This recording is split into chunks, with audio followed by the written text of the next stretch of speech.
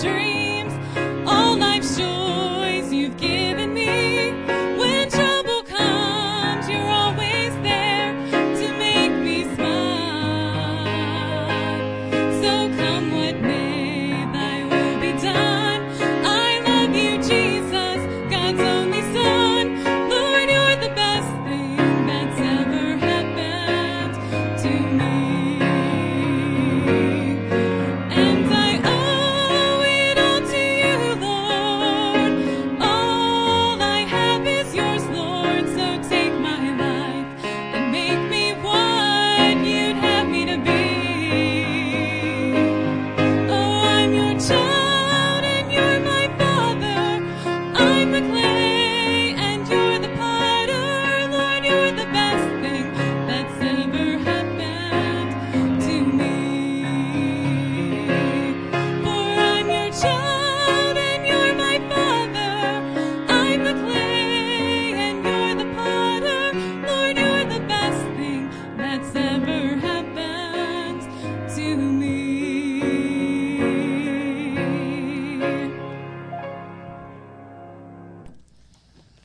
Let's take our Bibles, turn over to the book of Luke, Luke chapter 1. Luke chapter 1. We're going to begin reading in verse 1, and we're going to read through verse 17.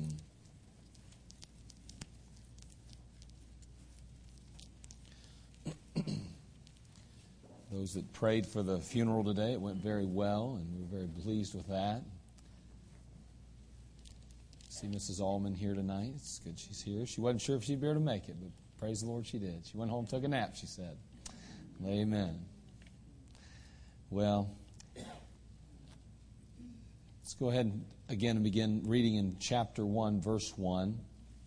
For as much as many have taken in hand to set forth in order a declaration of those things which are most surely believed among us, even as they delivered them unto us, which from the beginning were eyewitnesses and ministers of the word, it seemed good unto me also, having had perfect understanding of all things from the very first, to write unto thee in order, most excellent Theophilus, that thou mightest know the certainty of those things wherein thou hast been instructed.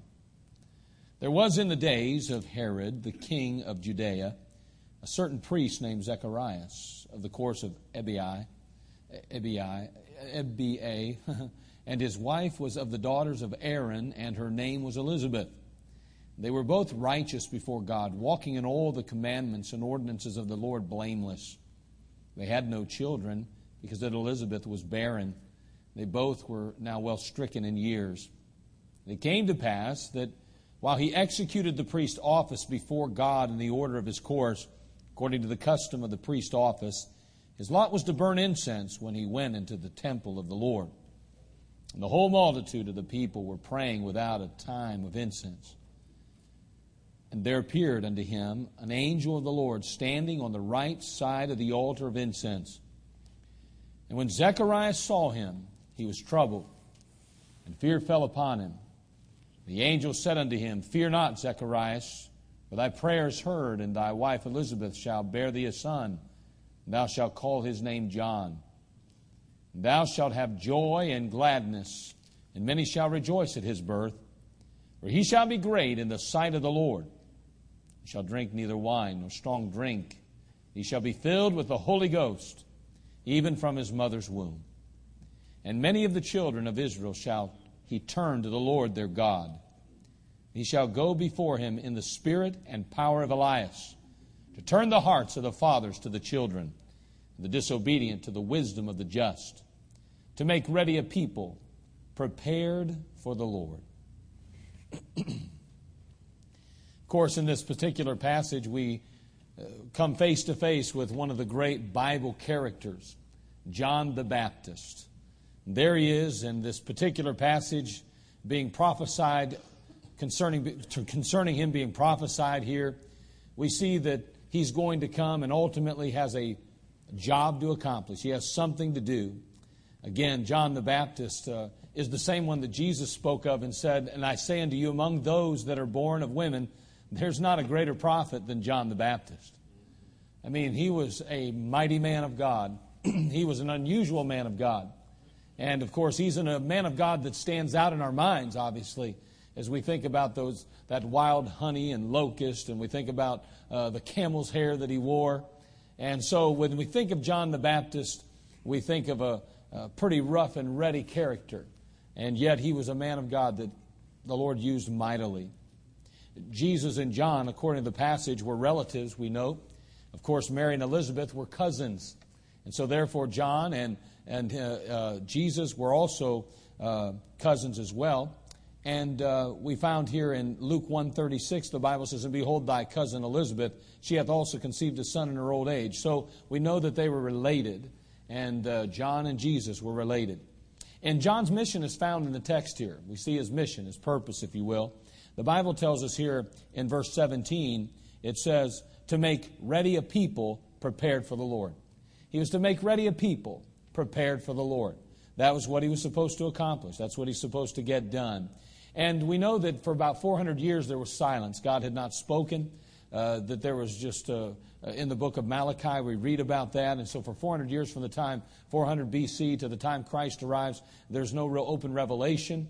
And now all of a sudden we've got this John the Baptist that's going to show up. And he's going to begin preparing people for the Lord, preparing them for his coming. And so in Malachi 4, 5, and 6, we read, "Behold, I will send you Elijah the prophet before the coming of the great and dreadful day of the Lord. And he shall turn the hearts of the fathers to the children, and the heart of the children to their fathers, lest I come and smite the earth with a curse." Someone says, well, why is it that it uses the name Elijah here? Yeah, Elijah's going to come as well. But we also note that John was a fulfilling of prophecy that we see here. He came in the spirit and the power of Elias. So we note here that John fulfilled the prophecy at that point. Now, will Elijah return one day? In Revelation chapter 11, we find that is indeed the case. Moses and Elijah both will appear and will show up there. But at this point, remember, all the prophecy was fulfilled. Christ could have came back. He could have certainly established his kingdom, so forth, so on. And Elias, or should I say John the Baptist, was the person that was being used in the spirit of Elias. And so here he is now, fulfilling the prophecy of Malachi after 400 years of silence, after 400 years of not hearing from God. Now all of a sudden there's a voice crying in the wilderness, preparing the way for Jesus Christ, preparing the way for the Messiah, readying a people to receive the Master. And so we have John the Baptist here in our text. Now John's mission, of course, was to prepare the people for Christ who would come. And being his mission, I want to note a couple of things tonight. First of all, I want to note his message. I want to consider his method, and then I want to consider the master that he served. Okay? So we're going to look at those three aspects: his message, his method, and his master. And so tonight we want to take just a few minutes tonight and consider those things this evening. Father, we come to you. Lord, tonight we gather here a needy people. And Father, we are grateful, Father, for just the example that we have of John the Baptist, and Lord, just the effort that he put forth, and Lord, how you used him in such a way to prepare hearts and ready minds. Lord, tonight we are a people who are trying to prepare folks for the coming of Jesus Christ as well. May we, Father, listen intently. May we, Father, truly allow you to speak to our hearts. Holy Spirit of God, there's not a person in this room that doesn't need to hear from you. And Father, I know, Father, in my own life, there's no way in the world I can accomplish what you've called me to do without your filling. And Father, I pray you'd fill me, you'd fill every listening ear here, that Father, every one of us, Father, would receive and get what we need tonight to help us and enable us, Father, to take another day, another step in this Christian life, and ultimately live another day in it. Now, Father, we need you tonight. We thank you for everything you've permitted us to be involved in, to Father, just accomplish over these last few days. We just ask, dear God, that once again you'd prepare us for the rest of this week, even tonight. We'll thank you in Christ's name. Amen. First of all, John's message now. We're talking about John the Baptist. I mean, a pretty popular figure in our circles. He's the Baptist. Amen? That's good stuff. And by the way, you shouldn't be embarrassed to be a Baptist. It's just the way it is. I could give you stories about folks that don't like Baptists. They don't like us. And you say, why don't they like us? Well, they associate us with what we believe. They associate us with being a little bit strict. Associate us with having some standards. They associate us with living wholly separated lives from the world. They consider us a little bit freakish, a little bit weird maybe, a little bit different. a little unusual, at least if we live the way the Bible says to. And so sometimes folks just don't understand what we're all about. That's all. It's not that they're really that bad of people. They just don't get it. They just don't know what the Bible teaches. They just don't understand what God says about us. And so as Christian people, we ought to be Baptist. Someone says, that's not a very good attitude. Well, I'm a Baptist, ain't I? I'm kind of like, I'm married to my wife. I think she's the best wife in the world. And if I start thinking your wife's better than my wife, you got a problem, and so do I. And listen, if I'm a Baptist, then I ought to think everybody ought to be a Baptist. I'm excited about being a Baptist. I like being Baptist. And John the Baptist was a Baptist. He's John the Baptist. And guess who Jesus was baptized by? A Baptist. That makes Jesus a Baptist. Amen? You get baptized in the Baptist church, what are you? You're Baptist. Then you get baptized in the Methodist church, you're Methodist. Jesus was baptized by John the Baptist. He must have been a Baptist then. All right, now we're going, right, Brother D? We got it going there, amen? But we're talking about John the Baptist. And so let's consider him just a little bit. Let's consider his message tonight. His message. Turn, if you would, to Luke chapter 3. Chapter 3, verse 3 and 4.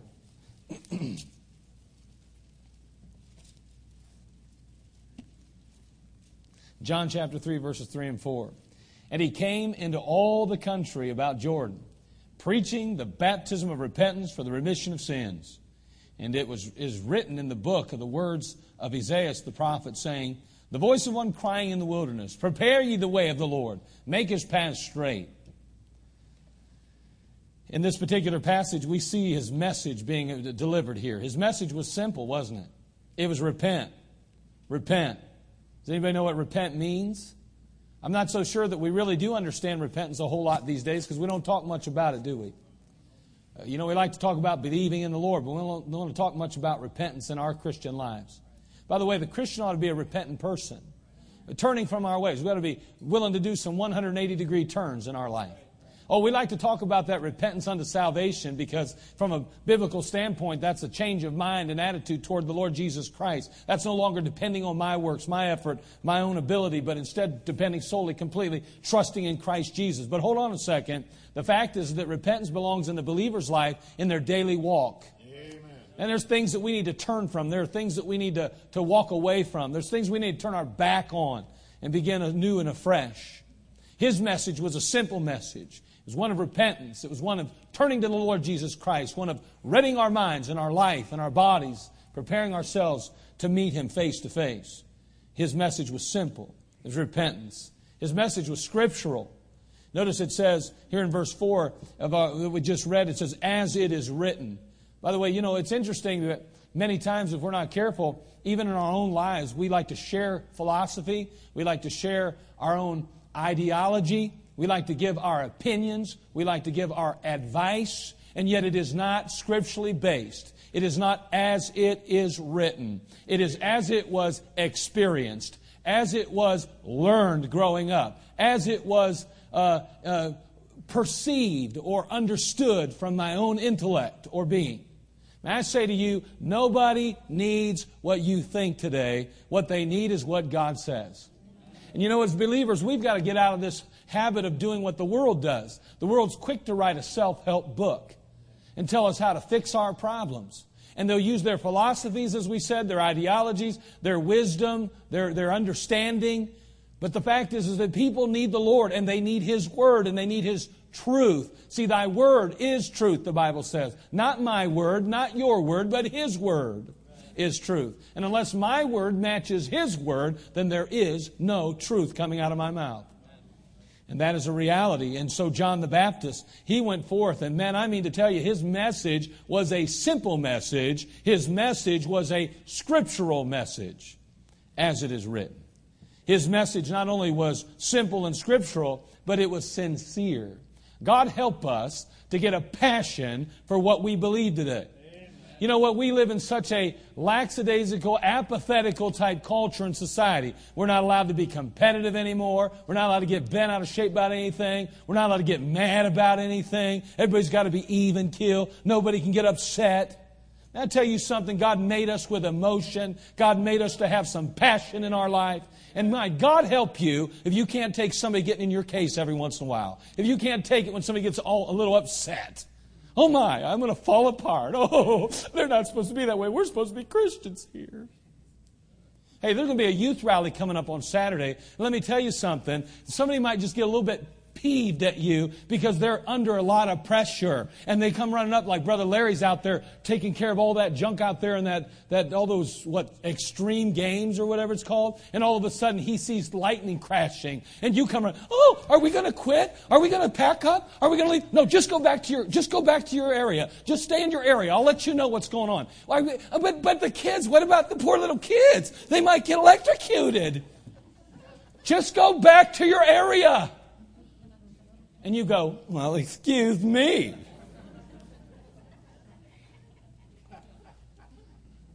Now, I appreciate your passion. But God, help us to accept some things, to receive some things, to deal with some issues. Man, it's okay. I like when a young man says, I want to win. I hate losing. I like that. A little passion, a little bit of intensity. Man, I'm going to tell you something. I got to believe when John the Baptist preached, he wasn't just, let's all talk to one another. I have a message for you, and his name is Jesus. He's coming back. Man. Repent! Repent! Repent! So he says, I don't like all that yelling. That was called passion and intensity. I'm going to tell you, I bet you John the Baptist was a wild man. You say, how do you know that? Because Jesus said so. This guy was crying. He's one crying in the wilderness. He had passion. I got to believe he had tears. And I got to believe that he had some serious, urgent sense of urgency. I mean, he's coming back. You better be ready for him. He's coming soon. And I'll tell you what, we don't have enough passion when it comes to people. You know, really, let's face it. I mean, let's be honest. Every one of us have watched people die that we know we need to talk to about Jesus. You know, do we really believe they're going to hell? I mean, do we really believe that? I think it's easy to say we do, but I think our actions prove how we really feel and believe. I think we're not nearly as passionate, not nearly as intense, not nearly as urgent about this matter as we ought to be. But they'd think I was crazy. Well, you'd fit in good with John the Baptist. You'd fit in good with Paul the Apostle. You'd fit in good with Jesus Christ. Who do we really want to fit in with?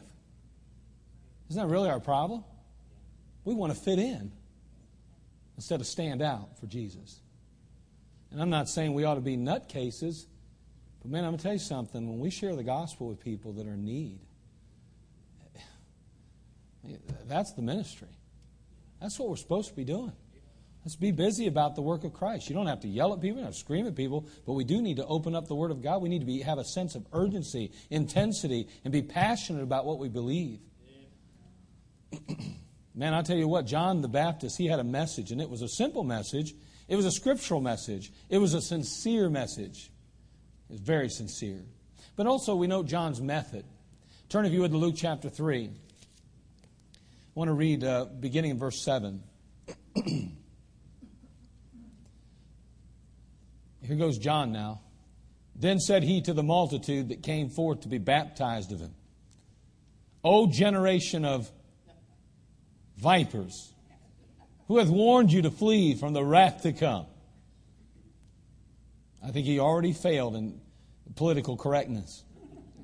Bring forth, therefore, fruits worthy of repentance. Begin not to say within yourselves, we have Abraham to our father.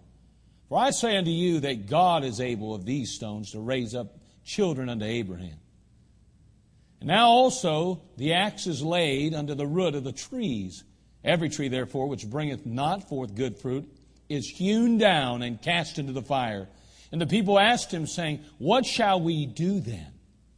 He answered and said unto them, He that hath 2 coats, let him impart to him that hath none. He that hath meat, let him do likewise. Then came also publicans to be baptized, and said unto him, Master, what shall we do? He said unto them, Exact no more than that which is appointed you. The soldiers likewise demanded of him, saying, And what shall we do? He said unto them, Do violence to no man, neither accuse any falsely. Be content with your wages. Be content with your wages. Wow. Moving on.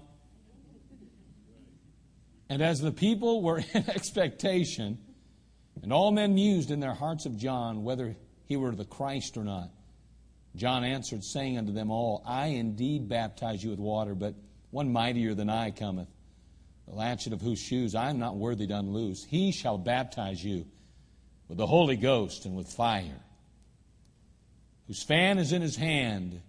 He will thoroughly purge his floor and will gather the wheat into his garner, but the chaff he will burn with fire unquenchable. And many other things in his exhortation preached he unto the people. But Herod the Tetrarch, being reproved by him for Herodias, his brother Philip's wife, for all the evils which Herod had done, added yet this above all, that he shut up John in prison. John's method. What was John's method? Pretty simple. He preached. He preached. And the Bible says he preached right there. It says, and many other things in his exhortation preached he unto the people. He preached. And I like that. In verse 7, the Bible tells us that he goes on to say, O generation of vipers, who hath warned you to flee from the wrath to come? Wow. Wow, that's a message right there, huh? Now listen, I got to believe there was a lot of religious people in that crowd. I mean, there's some religious people in that crowd. He's trying to break through all that religiosity. He's trying to help them understand it's not going to be your works. It's not going to be your deeds. It's not going to be your father Abraham or your past or your upbringing. It's not going to be your pedigree. It's going to be Jesus Christ, the person, the man, the God who comes. God-man. He preached. Boy, we need preaching today, don't we? I mean, today we live in a culture and a society, again, where we're afraid. We don't want to raise our voices too loud because everybody's been abused, everybody's been hurt, everybody's been scorned. I mean, we've got I don't know what the circumstances are or the situation is, but we have a coach recently that just got let go because he verbally abused a child on the football team, a high school football coach. I don't know what that means. What does verbal abuse even mean today? I have no clue. You say, well, he shouldn't have done it. I don't even know what he did, okay, so I'm not even judging. I'm just asking, what is verbal abuse? Man, some people think verbal abuse is when someone raises their voice and talks to them. That's as simple as it is. And other people say, well, it's when they use a cuss word in it. And other people are like, it's when they scream at you and call you names. Well, I'm just saying, I do not know what the definition anymore of verbal abuse is. I really don't know. What I can tell you is that some people thought John was verbally abusing some people, I'm sure. I'm sure there were some liberals around in that day that said, my goodness, if you were really a man of God, you would have never called them a generation of vipers. You'd have never been so bold and so brash. And yet he did. I'm not saying that we need to be so crude and rude and we need to go around offending people on purpose. That's not the issue at all. But we ought to be preaching the Word of God. We ought to be proclaiming the truth of Jesus Christ without apology.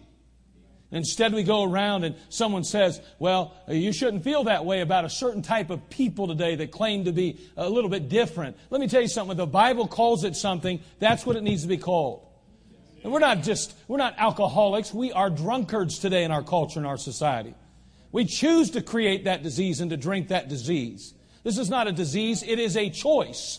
Let me tell you something. If you got a problem with alcohol, you are a drunkard according to the Word of God. You need delivered by the power of God. You don't just need a 12-step program. You need a Jesus who can save you, forgive you, and change your life. And that's true with drugs or alcohol or pornography or immorality. That's true with homosexuality. Doesn't matter what it is. God can change lives. And once we begin to believe that and understand that as Christians, maybe we would have a little bit more boldness about the truth of the Word of God too. I don't believe that many people even think we can make good Baptists anymore. I really don't. I think we go out soul winning and somebody gets saved, we think, well, that's about as far as it'll go. There's no way in the world they're going to give up, their immorality. There's no way they're going to give up their cussing. There's no way they're going to give up their alcohol. There's no way they're going to give up living together. There's no way they're going to do all that stuff and become separated Baptists. Well, I thought Christianity was separated. So when did it become a Baptist thing, really? Oh, we were identified with that because that's what Christians are supposed to do. But may I say that every believer ought to be separated. You know what? No believer ought to be living together with some woman before they're married. Amen. No Christian ought to be doing that. That's not the way it's supposed to be. And you don't let it in your homes, by the way. You don't promote it. You don't allow it. You don't endorse it by letting it in your homes. We don't do those things as believers. We shouldn't, at least. It's not how it works. Drugs and alcohol don't belong in the house of a believer. It's not the way it ought to be. You ought to be man and woman enough to believe what God said and do what God says. Someone says, well, I don't agree with you. You don't have to agree with me. You got a problem with God, my friend. Man, you're a drunkard today. You better get it dealt with. I don't care if you're saved or lost. You better deal with it. And drugs don't belong there either. And all this other junk that goes along with it. Some of the stuff we watch, some of the things we listen to. Man, John the Baptist, I mean to tell you, this guy, he preached, man. You know why most of us cannot share our faith with others? Because we're not separated enough to even go to them for fear that they'll say, you're just like me. What makes you any better? Now, I'm not saying that's necessarily you. You're here on Wednesday night. You're the cream of the crop. You're probably the best of the best. You're the choir, so to speak, preaching to the choir. But the truth is, we need to be reminded of these things from time to time. He preached. He pulled no punches. He pulled no punches. Oh, generation of vipers. Wow. That's pretty rough. Pulled no punches. He painted pictures. Over in the book of Luke again, chapter 3, verse 9 in our passage, it says, now also the axe is laid under the root of the trees. He's painting a picture. You know what? We need to use word pictures. When we preach the gospel, when we share the message, one of the methods he used was the same that Jesus used. He shared pictures. You know, just the other day, we used a picture frame up here on Sunday morning.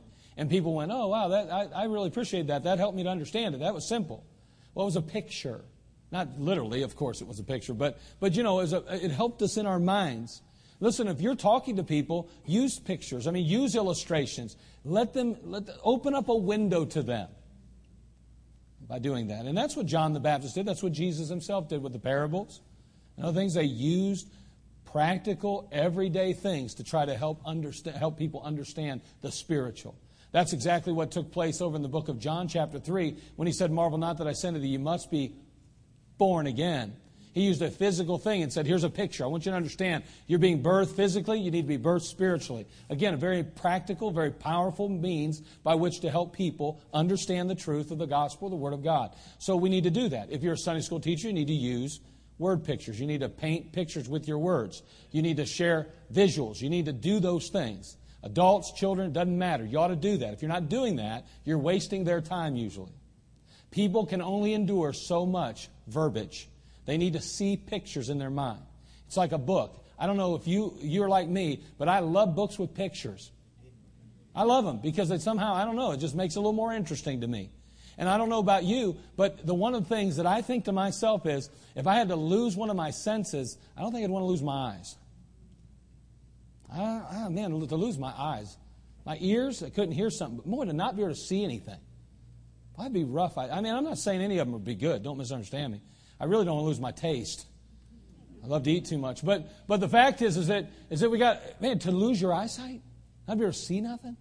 And Jesus understood how powerful the sight was and the mind is. And boy, I tell you what, they used word pictures and they used illustrations, and that's what John the Baptist did. He painted pictures. He paved a very clear path. In chapter 3, verse 11 again, he answered and said unto them, he that hath two coats, let him impart to him that hath none. Very clearly, here's what you need to do. This is how it ought to work. In verse 13, he did the same thing. He goes on and he says, and he said unto them, exact no more than that which is appointed to you. Talking about the publicans. He said, don't take any more than what is rightfully yours. And they were tax collectors for the Roman government, basically, is what they were. And he said, don't you take a little off the top. You take exactly what you're permitted to take, what by law is right, what is ethically right. Not just what you think is right or what you know you can get away with. And then he goes on in verse 14 to say, and the soldiers likewise demanded him, saying, what shall we do? He said unto them, do violence to no man, neither cause accuse any falsely, and be content with your wages. Hey, those are tough. That's a tough pill to swallow for a soldier here.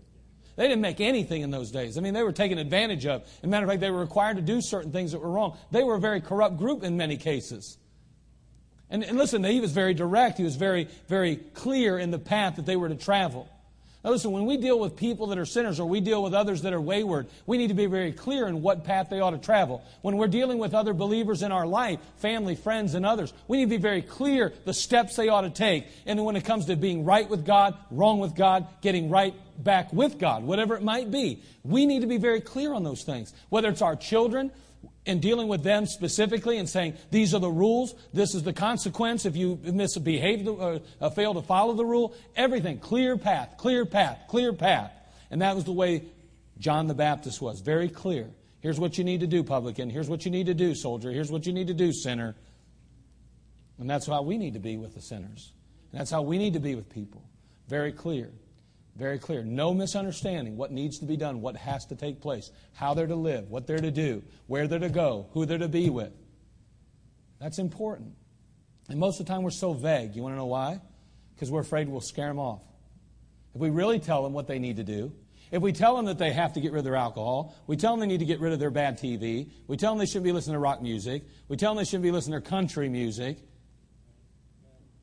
we start telling them things in the Word of God that say, this is a separation from the world. This is how we ought to live. This is how we ought to act. This is what we ought to do. Then all of a sudden we go to ourselves, man, they'll think we're judging them and they'll just run for the hills. Well, wait, get the Bible out and show them some passages and say, this is what we ought to listen to. This is what we shouldn't. This is what we should do. This is what we shouldn't. Be very specific. Be very clear in the path they're to travel. People truly want to know the truth. Most people want to know what they're supposed to do. They want to know where they're supposed to go, who they're supposed to be with, how they're supposed to live. Oh, yes, some don't, but a lot of people do. A lot of people do. He pointed them to Christ. Luke chapter 3, verse 16. He pointed them to Christ. John answering, saying unto them all, I indeed baptize you with water, but one mightier than I cometh, the latchets of whose shoes I'm not worthy to unloose. He's going to baptize you with the Holy Ghost and with fire. He's referring to Jesus Christ again, and we know that later he makes it very clear that he's elevating Christ, elevating Christ. He's pointing them to Jesus Christ, and that's exactly what he did. I mean, his method was to always lift up Christ, to always elevate Christ, to always put him in the forefront, to always make him preeminent. He preached, he pulled no punches, he painted pictures, he paved a clear path, he pointed them to Christ. That was his method. And finally, John's master. And we kind of touched on that already, so it won't take but a moment. But Christ was John's master. Jesus was. His family member. Can you imagine growing up with John? John's 6 months older than him. I don't know about you, but when you're kids, 6 months is a long time. I can imagine that John, every once in a while, if they got together at any point in their life, maybe for a trip to Jerusalem, whatever, Jesus would say, hey, John, let's go out and go fishing or something. John say, hey, listen, I don't want to go fishing. Let's go over here and climb this tree. Jesus said, come on, let's go fishing, John. Let's go fishing. John said, no, man, we're going to go climb a tree. Hey, listen, I'm older than you. You do what I tell you. I'm the boss. Somebody says, I can't imagine that. You don't think Jesus was a normal kid? You think Jesus ever climbed a tree in his life? You think Jesus ever wanted to skip rocks? I do. I don't think Jesus sat in front of a parchment for 24 hours a day, 7 days a week. He was a kid. I don't understand it all, but I know he was. We don't read about him until later, in about 12 years of age, when he finally does go to Jerusalem. He's making a trip, so he obviously wasn't reading parchments 24 hours a day. But either way, he's a kid, and he's working with his dad in the shop, and he's involved in the community. He's doing things. And I can just imagine that John was, growing up, hey, I'm older than you. You do what I tell you. I got to believe maybe that happened. I don't know that John was all aware. Oh, you're the Messiah. That's right. We're 5. I'm 5.5, and you're 5. Well, you're the Messiah, though. Tell me what you want me to do. I don't think that's how it went. I really don't. I don't think he was thinking that at the time. But then there came a point as they got a little older. They got a little older and things started happening. Pretty soon, it's pretty clear there's something unique about this guy. Something very special. How's come I keep getting whoopings, but you never get one, Jesus? What's going on with that? Are your parents that soft or are you that good? Yeah, come on, pretty good. But either way, he's just saying, maybe what's going on here, And then finally he realizes, obviously he's made very aware that Jesus Christ is the one. We wonder that dove descends on Christ. Here he comes. Here's Jesus. I want to take away the sin of the world.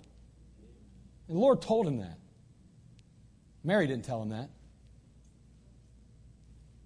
Joseph didn't tell him that. God told him that. God said, wait a second, you know that? You know Jesus, the one you made climb that tree that day? When he wanted to go fishing, he's actually God. He created you. You realize you told him what to do? Sorry. I don't know that really happened. But it's kind of neat to think about, isn't it? But what I do know is that John's master was none other than his cousin, Jesus Christ, who was also his creator, God. He elevated Christ. The Bible says in John 3:30, he must increase, but I must decrease, John said. He must increase, I must decrease. God help us to decrease. To decrease. You know, often we think that the best that God has to offer us is found on the top shelf. That's a lie right out of hell. It's not how high you go that makes you spiritual. It's how low you go. You humble yourself. You become a servant to all. To all. To all. See, it's one thing when I walk by and I go, a piece of paper on the ground. Well, somebody pick that up. Well, I got to always pick up the stupid paper around here. I pick it up and see I'm a servant. Nobody else is around here. Stinking, lazy, good-for-nothing people. Am I really a servant? That's when I come behind you and I see that you leave things laying around and I pick them up and go, well, somebody's got to do it. Okay. I guess it's me today. There's a big difference there. You know, most of the time we are like the first example. And then we think we're such good servants. But really, we're all the way up there. And somehow we think we're so spiritual. We got a position. We got a place in the church and the ministry, boy. We're somebody. We're really nobody then. Right. Amen. Because the big people in God's economy are the ones closest to the floor. The lowest. The littlest. The ones decreased, not increased. He must increase, but I must decrease. John elevated Christ. And he elevated Christ. He put him on a pedestal. Not only that, he exalted Christ. Matthew 3, 13 and 14 again. Then cometh Jesus from Galilee to Jordan unto John to be baptized of him. The Lord had made it very clear who Jesus was to John by now. But John forbade him. I have need to be baptized of thee, and comest thou to me? Jesus, are you kidding me? You want me to baptize you? Notice John wasn't honored. He was humbled. You notice that? Big difference. He wasn't honored. John didn't go, well, okay, sure, Jesus. I mean, well, really, you should be baptizing me, but, oh, yeah, okay. Awesome. I'm baptizing Jesus. That's not how John was. John wasn't in the least bit honored in that sense. John was humbled. He's like, whoa, wait a second. Whoa, no, I don't feel worthy to do this. I need baptized to you, no. You're baptizing me, John. To fulfill all righteousness, we got to do this. Wow. Yes, sir. Isn't that something? See, he exalted Christ. Christ wasn't his buddy. Christ wasn't his friend in the sense that, hey, Christ wasn't just his cousin here anymore. He knew who Christ was. Listen, there was something different about this man. They weren't the same anymore. There's a big difference. You know what? I think we get a little too familiar with the Lord sometimes. Now listen, I understand. Somebody say, well, he's my brother, he's my friend. I understand all that. And in the context of the passages where those things lie, there's reasons why he expresses it that way. But hold on. Don't you forget who he is. Let's not forget who the Lord is. And we go to God sometimes and we treat him like he's like us. Well, just talk to him like anybody else. Well, okay, but and that's true in one sense, that we ought to feel free to talk to our Lord. But don't you talk to him like you talk to your wife when you're upset with her. You better be careful how you talk to him. He's not your wife. He's not just your husband. He's not just one of your kids. He's God. Amen. Be careful how we talk to him a little bit. Sometimes we take liberties, sometimes with the Lord, I think, and it ought to grieve our soul and our hearts. We go back and say, Lord, the way I spoke to you the other day was a little presumptuous, wasn't it? Truth is, Lord, I want your will, not mine. John, he exalted Christ. He elevated Christ. And you know what? He proved that Jesus was his master by doing those things. We see John's message, we see John's method, and we see John's master. Just something to think about. Now, we close this out, and here's the thought again. What was John's job? What was his purpose? It was to ready a people prepared for the Lord. It's to make people ready for the coming of Christ. Well, guess who's coming back? Jesus Christ is.